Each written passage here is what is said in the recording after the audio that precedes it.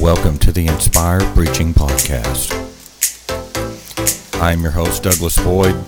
Thank you so much for joining us today. We are going to have a great journey today in the Word of God.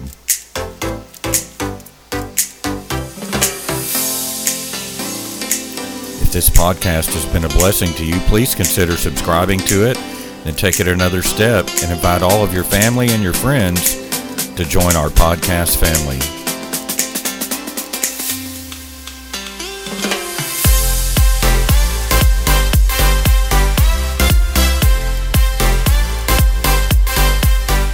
Let's jump into it today at the live service.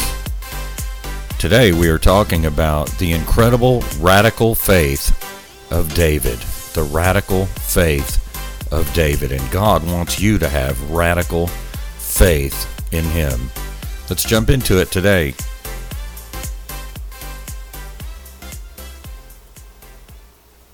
In the name of Jesus, we praise you. We thank you, Lord, that when we give, we are planting seed into the kingdom of God. And God, we know that you bless that seed and that you bless the giver. And I praise you for it in Jesus' name. This message, God, touch the message. Give us ears to hear the word of God and a heart to receive it. In the mighty name of Jesus, amen. I want to talk to you today about radical faith. All of us need our faith increased. All of us.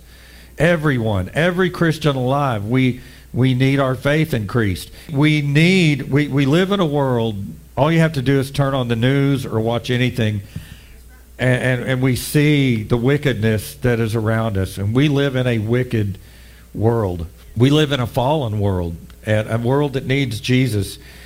And we need to increase our faith. We need to have faith like we've never had it before. I want to read to you about David. Acts chapter 13 talks about David. And it says, and when he had removed him, that's talking about King Saul. It says, when he had removed him, he raised up from them David as king, to whom also he gave testimony and said, I have found David, the son of Jesse, a man after my own heart, who will do my will. Now, anyone that is familiar with David knows David was not perfect. David had issues. He fell at points in his life. He didn't just fall, he dramatically fell at different parts of his life. So bad that according to the law of Moses, he should have been given the death penalty, committed murder. But David was a man of repentance. And when he did fall, he always came back in repentance. He knew that his only hope was the mercy of God. And so David's faith, even through bad times, sometimes his own making, David had great faith. He had radical faith. We're talking about radical faith today. You know, I want you to think about something. There have been countless books written about David. More is written about David in the Old Covenant, in the Old Testament, than any other character. Think about that.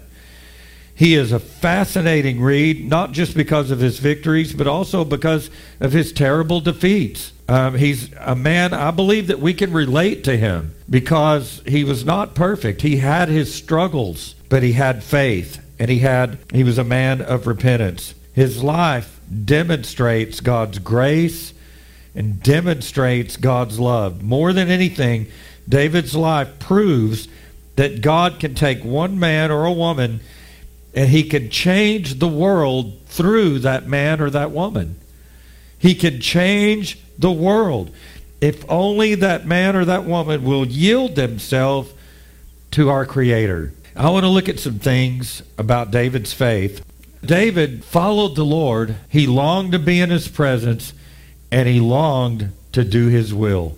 That's a powerful statement. It's easier said than done. David followed God. He longed to be in His presence, and he longed to do God's will. Read the Psalms that he wrote. There were times where he was depressed and he felt like God was a million miles away, but he always pursued God. Always. Something very striking about David's older brothers. As King Saul and his men camped in the valley of Elah to do battle with the Philistines, it says this about David's brothers.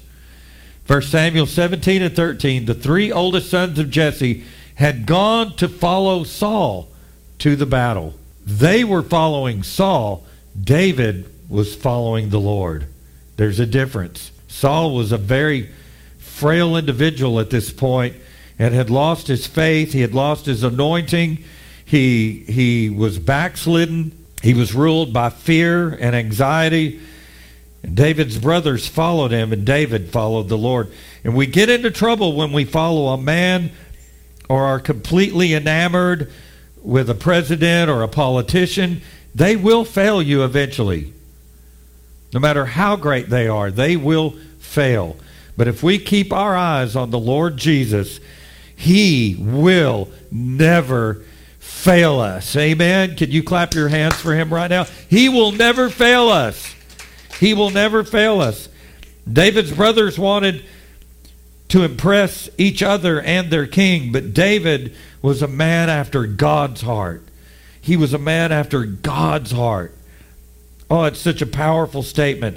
He was a man who pursued God, who longed for God, who hungered after God. Psalm 42:1 is one of my favorite psalms because it's a psalm where David is in a bad place and he's desperately trying to find God. Psalm 42 verse 1. As the deer pants for the water brooks, so pants my soul after you, O God. Verse 2, he said, my soul thirsts for God, for the living God. When shall I come and appear before God? David's in a desperate mode right here. As a deer is dying of thirst and cannot wait to get to that brook to get a drink of water, David said, just like that deer is so thirsty, God, I thirst for your presence. David hungered after God. He thirsted after God. On a daily basis, he sought to have an intimate relationship with his Heavenly Father. We are talking about radical faith. And let me say something here. You cannot have faith without spending time with the one that you have faith in. You have to spend time with Him. You cannot have faith if you don't spend time with Him. Can someone say amen? David longed to spend time with God. We've got to do a self-check when it comes to this. How much are we getting alone with God and just seeking His face? I'm not talking about prayer requests. I'm not talking about going before Him with a need. I just mean spending time saying, Lord, I need to hear you. Lord, I need you to fill me. Lord, I need you to be in my life like never before. I long for you. We've got to do that. We've got to do that. And number 2 today, David was willing to go where no one wanted to go. They were in the valley of Elah. The Israelites were over here. The Philistines were over here. And out comes Goliath. Somewhere between 9 and 12 foot tall. He's been a man of war his entire life. And Saul, who the Bible says stood head and shoulders above everyone else, even Saul was afraid to go out onto that battlefield and face this man. The soldiers of Israel and King Saul were scared to death of this man. And you know the story. David goes to Saul. He's probably somewhere around 16 years of age. And David, in 1 Samuel 17 and 32 says, then David said to Saul, let no man's heart fail because of him. Your servant will go and fight this Philistine. That's radical faith. I don't know about you, but if Hulk Hogan was standing here right now, I would not want to fight him. If Mike Tyson was standing here right now, the last place you will see me is putting gloves on and saying, hey, Mike, let's go a few rounds. I don't think so. My son boxes, and I'm like, are you crazy? I do not want to get punched in the face or stomped on by a giant. No, thank you. David said, I'll fight him. He says, I'll fight him. David longed to be in God's presence, and he would go where no one else wanted to go. He went onto a battlefield that no one else wanted to go on. And we're on a battlefield. It's easy to go to a big mega church or a big church that's already established and got hundreds and hundreds or thousands of people. It's another thing to go to a small church and try to build something up. That's going where no one else wants to go. And if God calls you to it, you got to do it. David went where nobody wanted to go. It's a faith that's hard to grasp. I wouldn't have wanted to have walked out there and saw that big ugly giant. The third thing David did, David was willing to do what no one else was willing to do. David said, I will go and fight this Philistine. He was willing to do what no one wanted to do. It's easy to have a soft Christian life. It's another thing to do what God has called you to do and step out in faith, in radical faith, and do what no one else wants to do. While the army hid in fear in their tents, David says, I will go and fight this Philistine. You have to have a heart and a hunger to see God move with the help of the Lord, of course. Number 4 today, David chose his battles wisely. Not every battle in your life is a God battle. God is not wanting you to fight every battle you have a chance to fight. He's not. He's not. We have to pick and choose those battles wisely. I want to show you something from the story. Now, don't step all over David's brothers and get on to them. David's brother became one of his best warriors when he became the king. So these weren't bad guys, but we have a little tussle going on in the family right here. Now, Eliab, his oldest brother, heard when he spoke to the men, and Eliab's anger was aroused against David, and he said, why have you come down here? You can just hear it, the older brother and the little brother. And he's saying, what are you doing here, you little squirt? And he says, and with whom have you left those few sheep in the wilderness?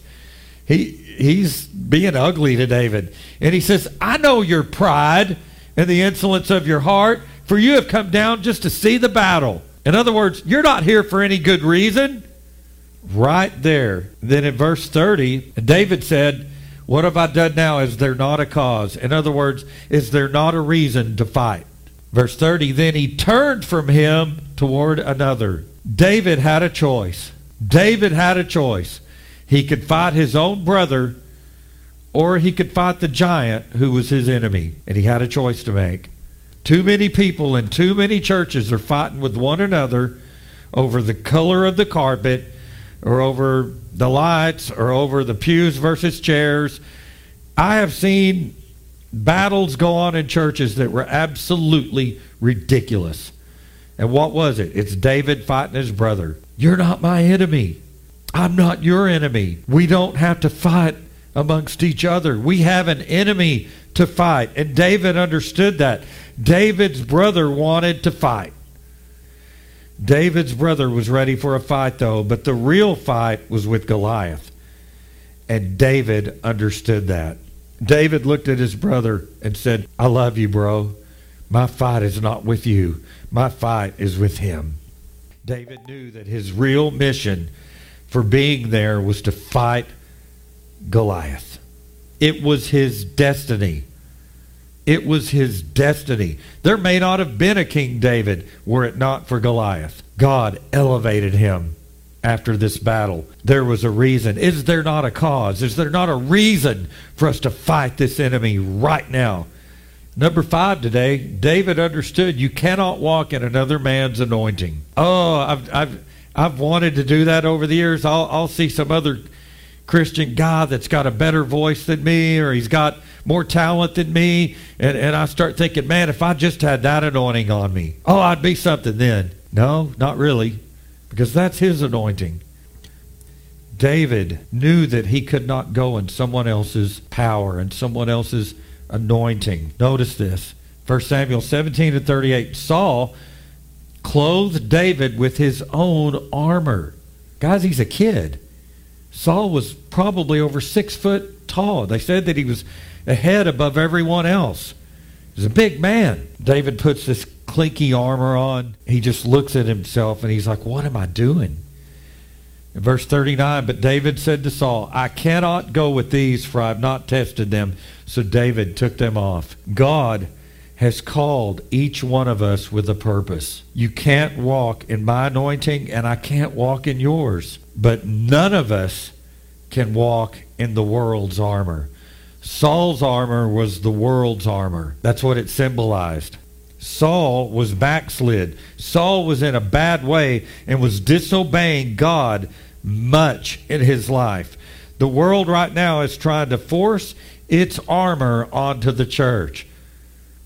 We'll just accept this. We'll just accept that. We'll just accept this sin into the church. Just accept that sin into the church. After all, God loves this. That's the world's armors. Kind of like when David put the ark on a new cart. And a man lost his life because of what David did. Because God said only Levites could carry the Ark of the Covenant. And they disobeyed God. And Saul's armor represents worldliness. And we don't want to be worldly. We don't want to accept things that God has said is sin.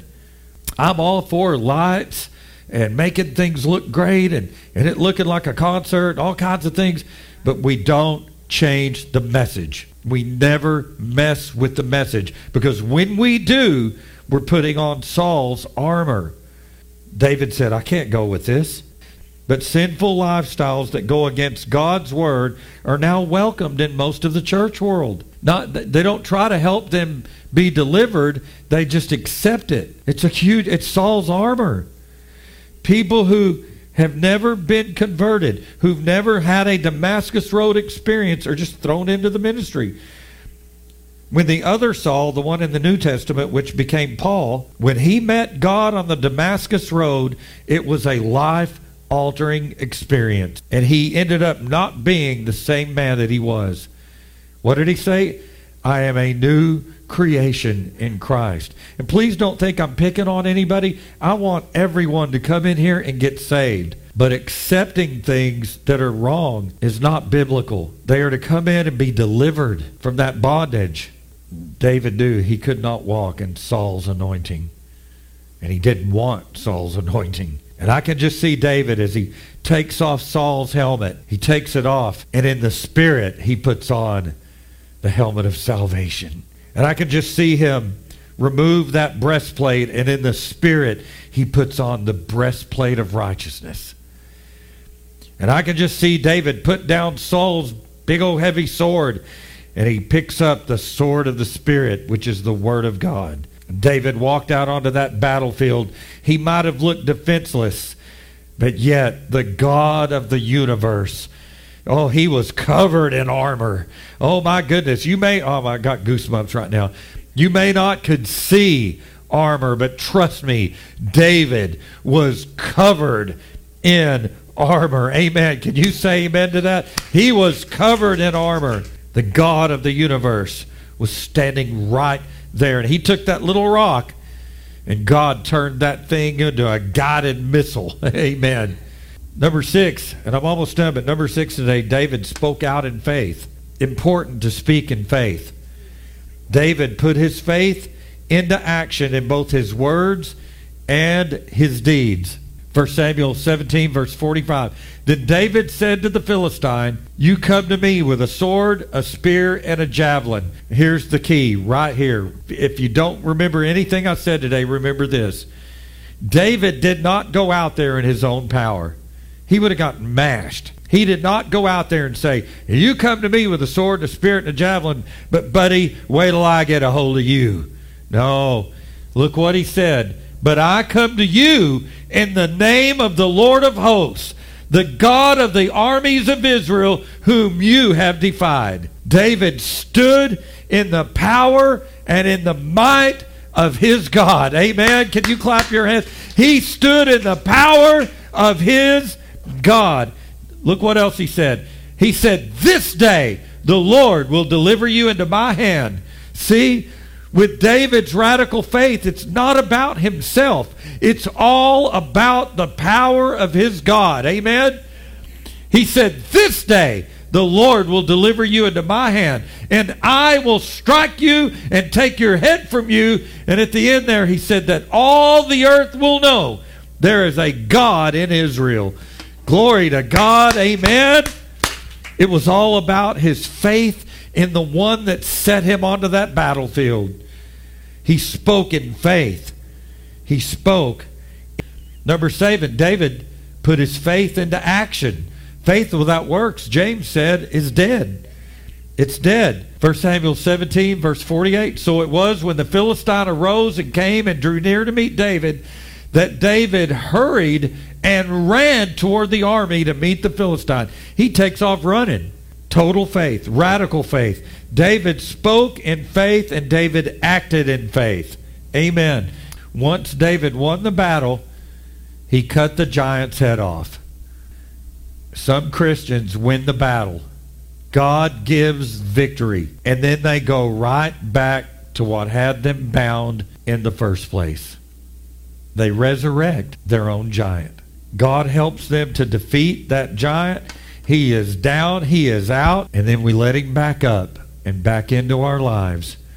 And whatever that bondage was that we had in the first place, it comes right back because we didn't cut that giant's head off.